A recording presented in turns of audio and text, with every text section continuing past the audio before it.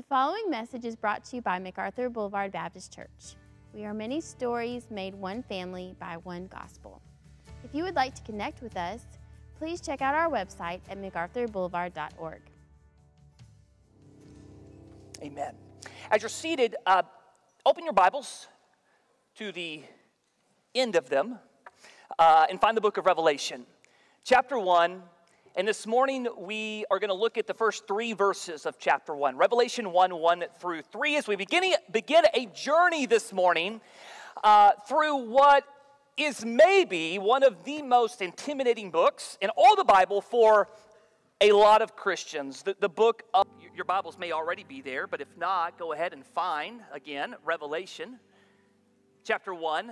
We're going to look this morning at verses 4 through 8, all right? Revelation 1, verses 4 through 8. We started a new sermon series last Sunday, walking through the book of Revelation together. We're going to close out the introduction of the book this morning. Now, if you're anything like me, then 90% of the mail that you receive goes directly into the trash, right? I mean, 90% of the mail that we receive would fall into that category of mail known as solicitation, trying to sell you something that you neither want nor need. And so it's junk mail. You get rid of it. That's 90% of the mail. Now, of that remaining 10%, another 5% of the mail is mail that you need, but you don't want to open. This is the category of bills that may come to you in the mail. And I know we don't get a lot of paper bills in the mail anymore, but occasionally you might, like a medical bill or something like that, and you see it and you have to open it, but you open it with dread and gloom. But on the rarest of occasions, you go to the mailbox and you get mail that falls into the category of that final 5%. It's the category of a gift of some sort that comes to you in the mail, right? It could be an escrow refund. It could be a thank you card. It could be a birthday card. If you're really fortunate, it's a card from Georgia Nelson, right? Handcrafted specifically with you in mind. That's the mail that you hold on to and you open with eagerness. Now, again, if you're anything like me, how do you determine when you get a piece of mail which category it falls into? I look for three things. The first thing I look for is who sent me this mail, all right? Who is it from? And so I look at the return address. If it says from Baylor Medical Center, I think I know what this is, and it's going to be that bill category, and I open it slowly and with dread. If it says from Georgia Nelson, man, I'm in that thing, and I'm excited to open it, right? Who is it from? I also look at who it's for. I look at the address line. And if it says, for example, to current resident, I know this is going in the trash. All right, this is a solicitation. I don't need this mail. We look at who it's from, we look at who it's for, and then finally I try to look at, what is this about? I'm looking for the subject of it. Sometimes you have to actually open the envelope to get this. But you see a key phrase like, you have been pre-qualified, okay? Okay, this is the subject of this piece of mail is some line of credit that someone's trying to offer me, right? Or maybe you see the phrase, thank you, or happy birthday. And that subject clues you in that, man, this isn't a bill, this isn't a solicitation, this is a gift of some sort that's been sent specially for me. I want to know when I receive mail, who is it from, who is it for, and what is it about? Now, I told you last Sunday that the book of Revelation is unique because it's like three different types of writing in one. There is a sense in which it's an apocalyptic type of writing, meaning it uses rich imagery and symbols to convey meaning. It's also a prophetic type of writing. But I said that it is, in a very real sense, what they call an epistolary type of writing. In other words, it's a letter that was written for real historical churches. And I want you to imagine that you are a Christian living in one of those churches. You're living in the first century under the reign of Emperor Domitian, which was the Roman emperor at this time, around 90 AD. And we know that Domitian's reign was brutal. He was savage. The cruelty which he displayed toward those within the kingdom. And we also know that he hated Christians. He brought wave after wave of persecution against the church and believers all throughout the Roman Empire. And here you are, one of these Christians, right? You're living under Domitian's empire. You're struggling to provide for your family because nobody in town wants to do business with a guy from that cult, right, known as the Way. You're struggling to provide. You feel afraid. You don't know when your family's going to be, physically harmed or persecuted. You feel alone. Maybe you begin to question whether or not you are going to be able to endure the hardship and the persecution that is coming your way because of your faith in Christ. And you're just barely holding on. And then one day at church, a letter shows up. So what's the first three things that you want to know about this letter? Well, you want to know who's it for, who's this letter from, and what is this letter about? And guys, these are the three elements introduced for us in our text this morning, which constitutes the formal salutation of this letter, which is the book of Revelation. Okay, so we get this letter, and first we want to see who is this letter for. And we see, number one, that Revelation is a letter for the one universal church. Revelation is a letter for the one universal church. I want you to look at verse 4 with me. It says, John, to the 7 churches in Asia. Okay, John, we already know, was the human author who actually wrote down the revelation that he saw, evidently who is known well enough to the people he's writing that no further description was needed. No title is given, it's just John. They knew this guy well. Now, there is some debate as to whether or not this is indeed the Apostle John or if this was another John that was well known amongst the churches in Asia. There's enough historical evidence to conclude safely, however, this is very likely none other than John the Apostle who's writing down this revelation. But then it says that the letter is addressed to the 7 churches of Asia. Now, we're going to talk more about these churches when we come to them in chapters 2 and 3. They were 7 literal historical churches that existed in what is modern-day Turkey, a part of the Roman Empire in the first century. But the question we have to ask here is, why is this letter, that is the book of Revelation, why is it addressed only to these 7 churches? Like we know that there were more churches in Asia at this time. Why is he writing specifically to 7 churches? Well, I said last Sunday that 7 is the favorite number of the book of Revelation. It is no coincidence that John addressed this letter to 7 churches. 7 biblically is the number of fullness or completion. It was modeled after the 7 days of creation. Okay, the 7 churches here are intended to represent the whole church, the church in its fullness, the universal body of Christ. This is a letter for the bride of Christ. Yes, it was originally sent to 7 literal historical churches, but it is a letter that is intended for the capital C Church of Jesus Christ, which is why he addresses it specifically to 7 churches.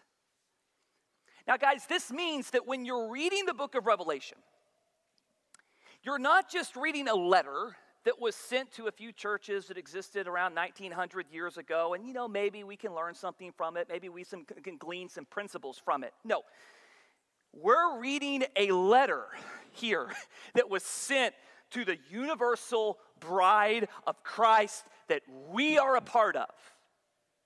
Okay, this is a letter that God sent for us today as much as he sent it to the historical church in Ephesus or Pergamum or Smyrna. Okay? That God cared enough about you and your trials. He cared enough about your battles. He cared enough about your perseverance to send you a letter. Right? I mean, this is what we do when we want to demonstrate that we care about somebody, even in a day of emails, right? When we really want to demonstrate that we care, we sit down and we write somebody a letter, and then when we receive a letter from somebody, man, it makes us feel so special because it demonstrates, man, they took time to write me a letter. Guys, when you pick up the book of Revelation, please don't pick it up and read it as if it is simply addressed to current resident. General, impersonal, whoever happens to be living there and picks it up. Okay, no, this is a certified letter, special, written for the bride of Christ, that if you are in Christ, you are a part of. Okay, so we get this letter and we see that it's addressed to us, the body of Christ. But before we get too excited, we want to look and see, well, okay, but who's it from? Who's it from? Now, we know that John is, yes, the human author, but who is this letter really from? So look back at the text, verse 4. It says, grace and peace to you from the one who is, who was, and who is to come, and from the seven spirits before his throne, and from Jesus Christ, the faithful witness, the firstborn from the dead, and the ruler of the kings of the earth. This is number 2. Revelation is a letter from the triune God. It's a letter from the triune God.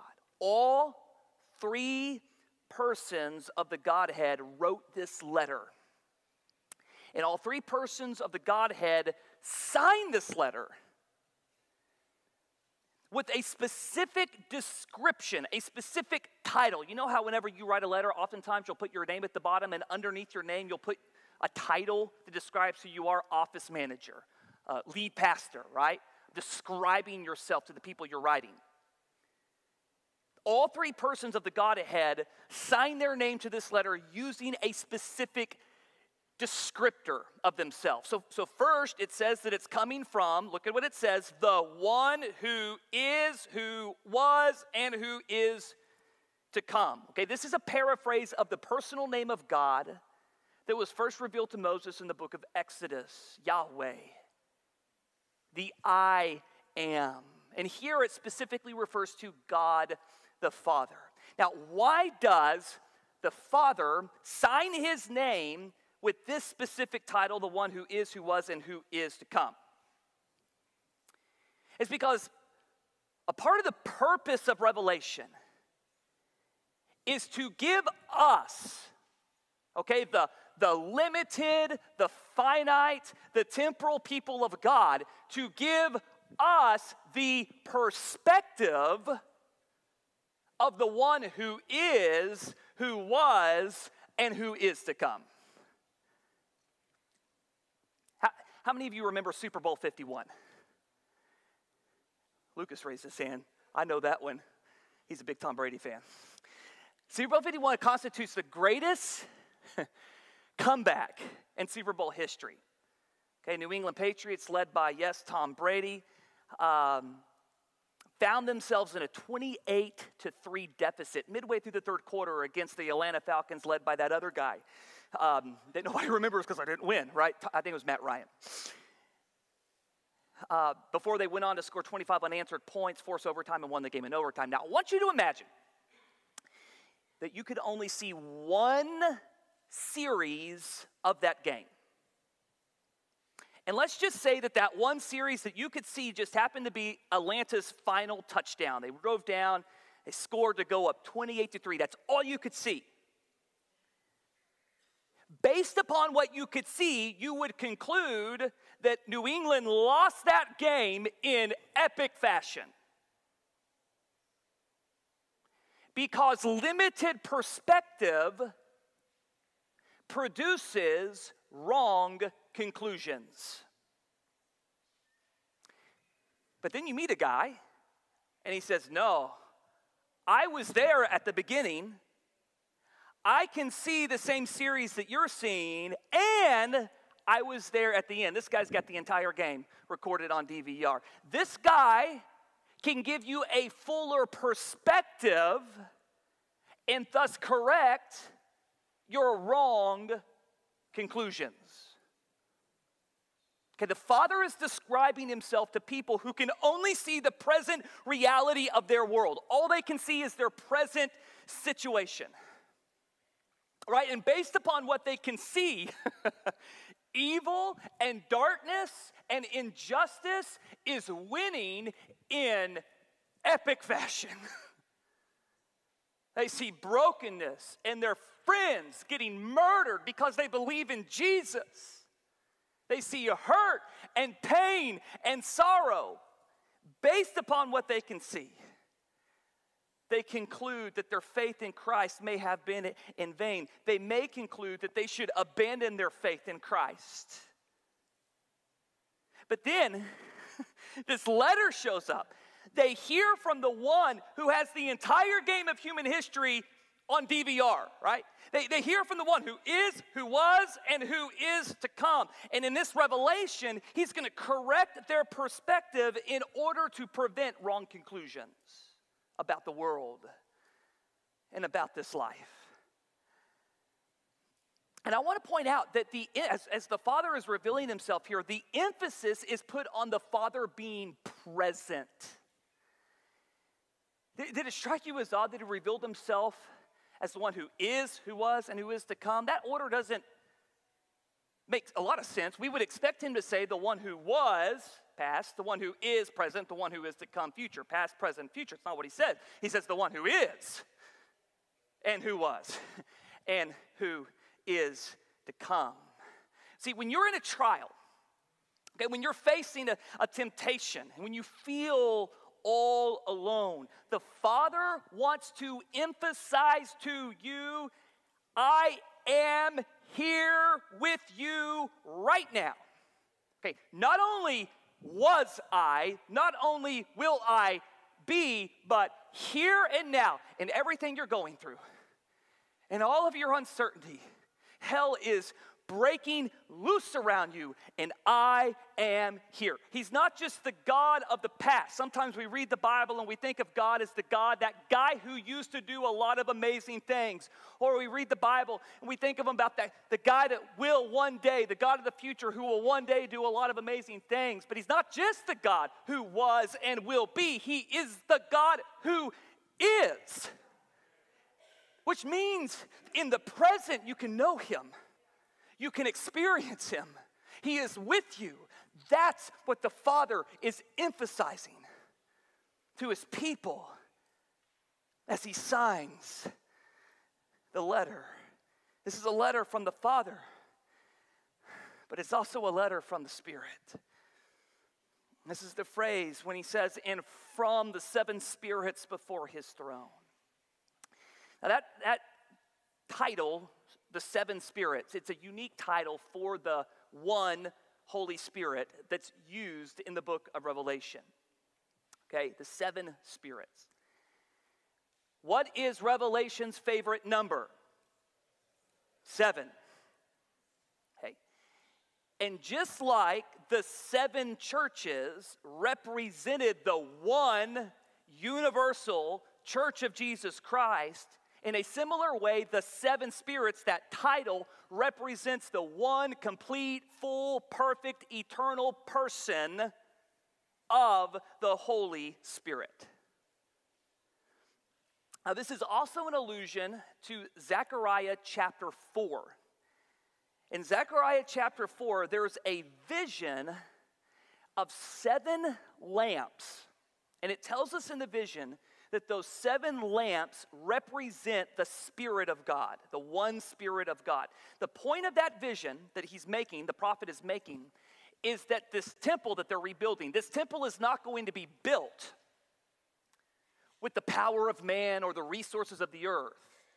This temple would be built by the power of the Spirit of God. And so the Holy Spirit signs his name to this letter with this title, the 7 Spirits, jogging the reader's memory back to the vision of Zechariah 4 and reminding us that he is the power.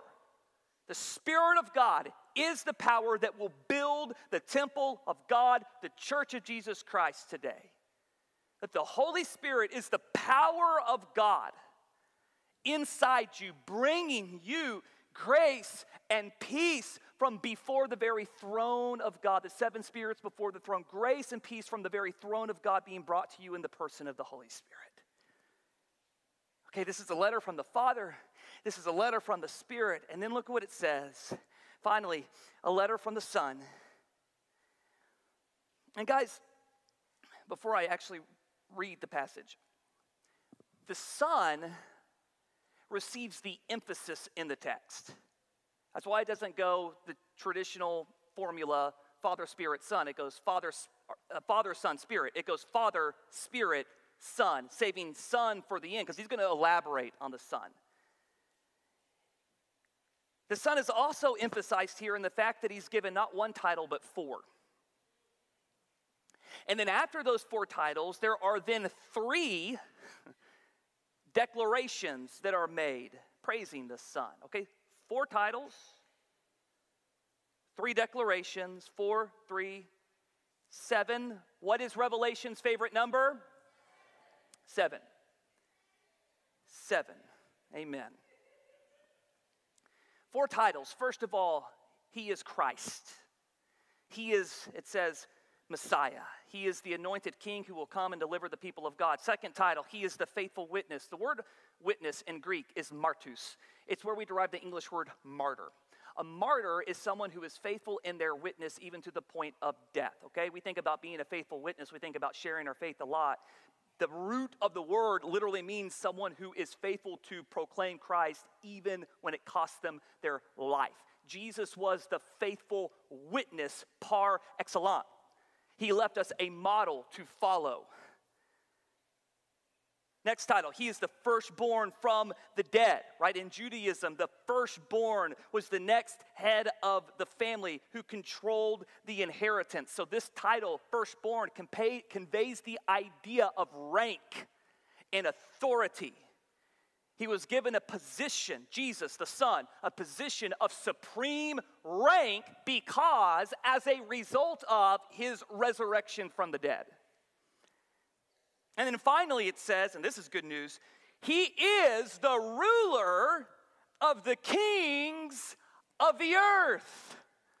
You think that's good news to these Christians living under the reign of King Domitian?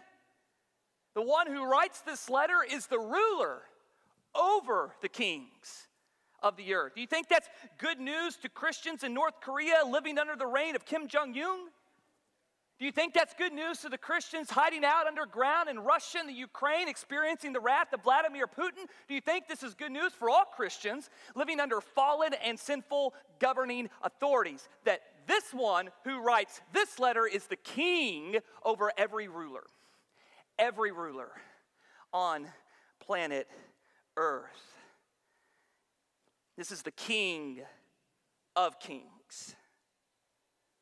Guys, this is a Christ-centered salutation. And that's demonstrated further in this really odd thing that happens in the salutation next. See, like, this is a formal salutation to a letter, and right here in the middle of it, it just erupts into doxology. It just interrupts itself to praise and extol the Son. And it praises Jesus in the text for three specific things that he has done for his people. Look back at verse 5. To him, this is talking about Jesus, to him who loves us and has set us free from our sins by his blood and made us a kingdom, priests to his God and Father. To him be glory and dominion forever and ever. Amen. Okay, so the first thing God wants us to know in this letter that the Son is praised for is that he loves us. To him who loves us. This is present tense, continual action, ongoing, perfect, eternal love of God. He loves us. It's the first thing it mentions. Guys, if I were separated from my family and I was writing them a letter during a time in which I knew that they were hurting and they were suffering and they were struggling, do you know the very first thing I would want them to know? The very first thing I would want to convey to them, I would want them to know, I love you. I love you. That's the first thing God wants us to see here. Praise him for his love of us. He knows your situation. He wants you to know that he loves you. And then it praises Jesus for, it says, setting us free from sin by his death on the cross. So the emphasis here it's not primarily on the penalty of our sin. This is not primarily focused on our forgiveness of sin. This is focused primarily on the power that sin had over us and how the blood of Jesus set us free from sin's dominion, the grip that sin had on our hearts. That because of the blood of Jesus, we don't have to live as a slave to sin anymore, just doing whatever sin tells us to do. He has set us free now because of the blood of Christ. Sin no longer has power or dominion over you. You've been set free by his blood.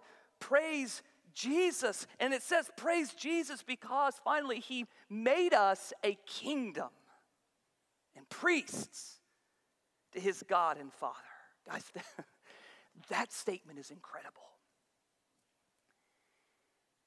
You realize that title, kingdom and priest, was a title that was first given to the nation of Israel. It's a very specific title in the scriptures, Exodus 19. This is what God told Israel.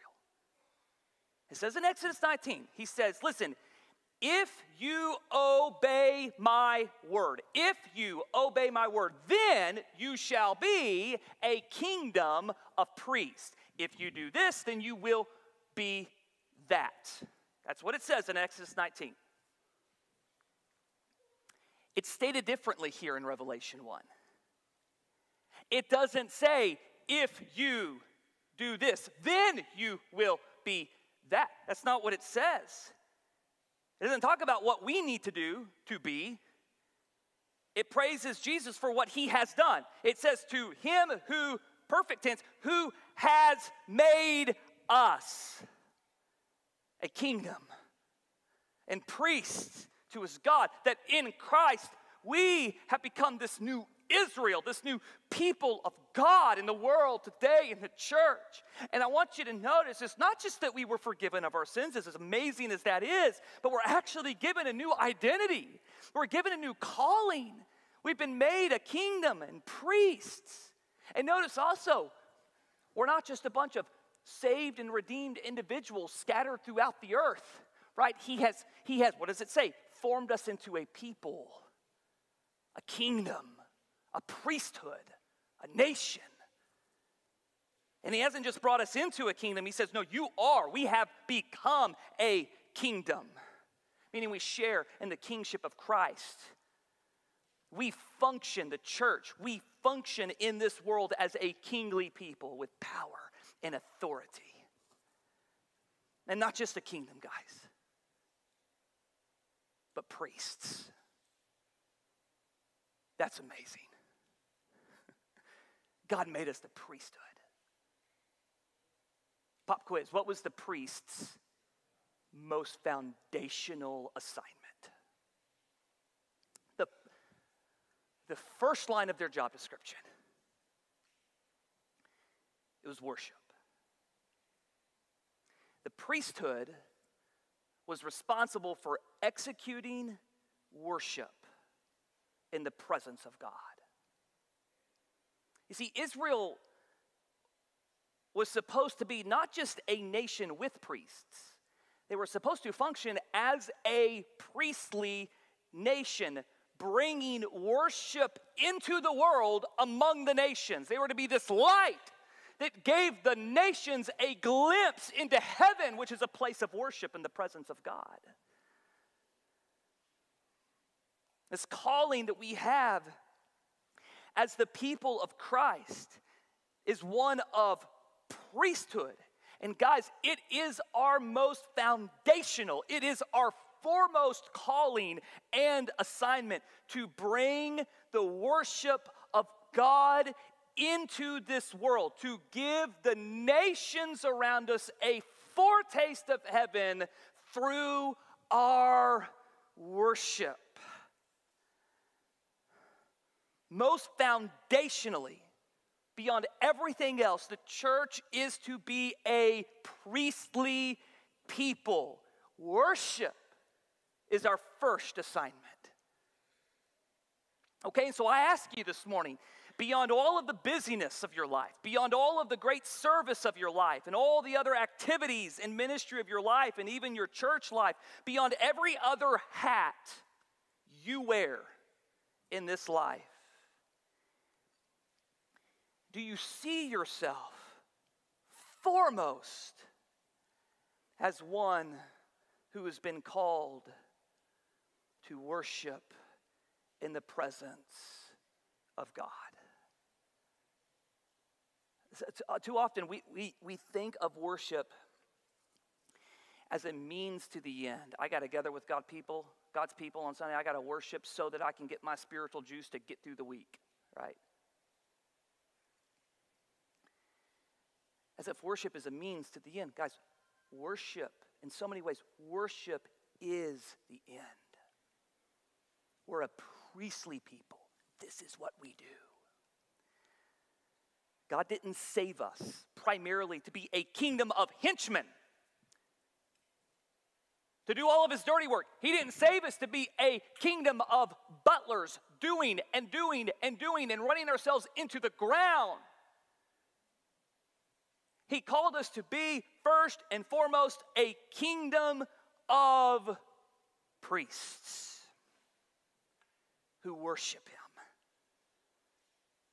Okay, this letter shows up in town to a bunch of discouraged and beaten down Christians, and they get the letter, and they see, man, this is a letter for the universal church that they are a part of, and it is a letter from the triune God. And then finally, they want to know, what is this letter about? They look for the subject of the letter, which is verses 7 and 8. Now we're going to cover verses 7 and 8 quickly here, okay? Start with verse 7. It says, look,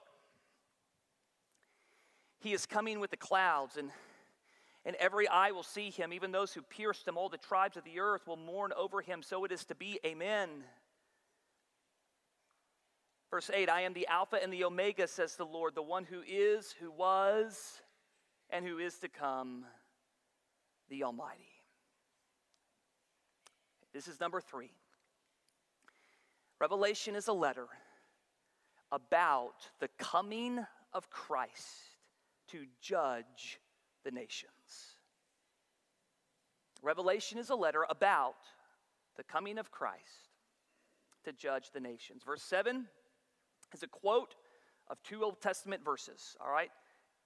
It's first a quote of Daniel chapter 7, verse 13, which is about the Messiah who would come with the clouds to execute justice and righteousness on earth and deliver the people of God. That is paired with a verse from Zechariah chapter 12, verse 10, which is about the mourning of people when they become aware of their sin and the rejection of Jesus Christ.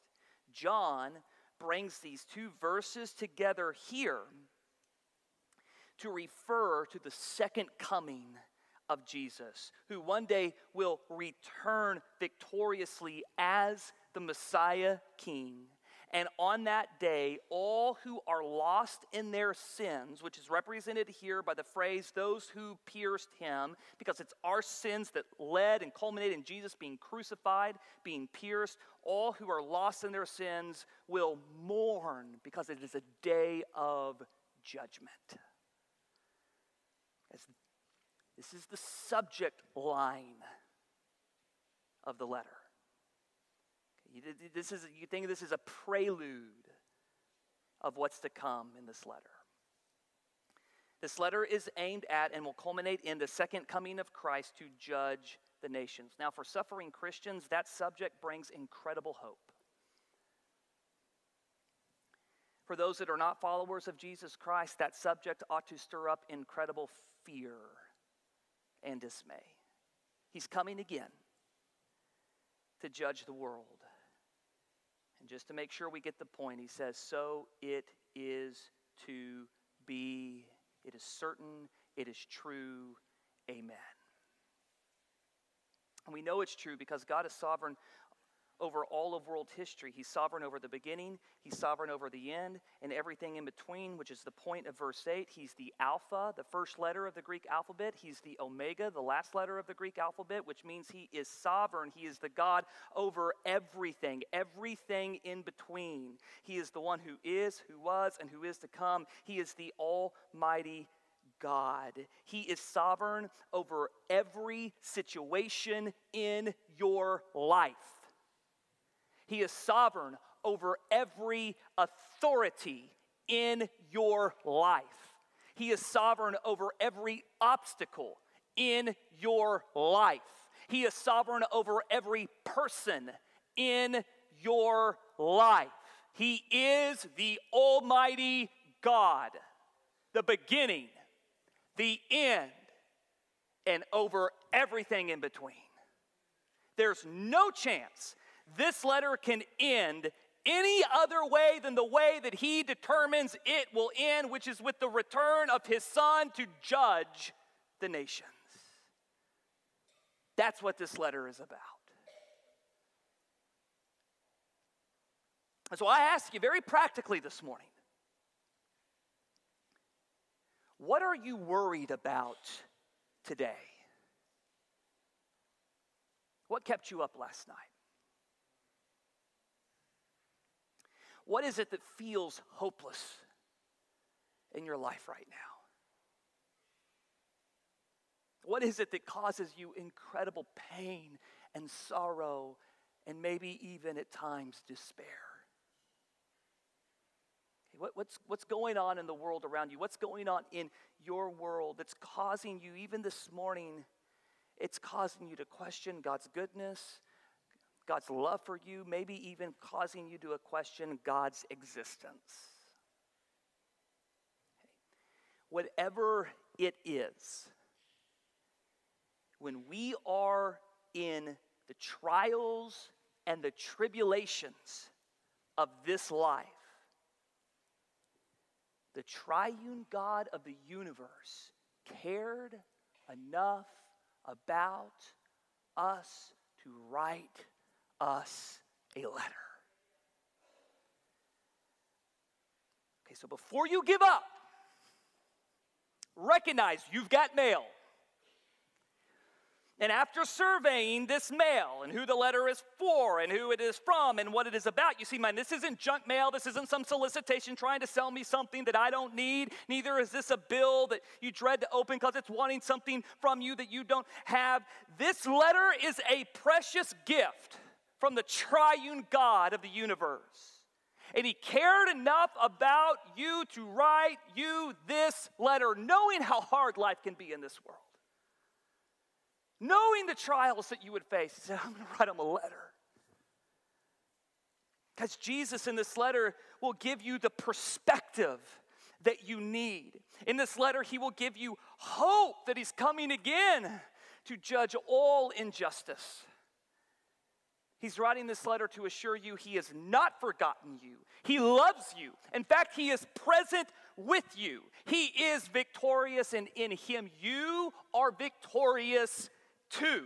Okay, and so as the priesthood of God, those who have been called into a priesthood. In the midst of this dark world, let us worship him and praise him. Let us be a people who say to him who loves us and who has set us free from our sins by his blood and has made us a kingdom and priests to his God and Father. To him be all glory and dominion forever and ever. Amen. Amen.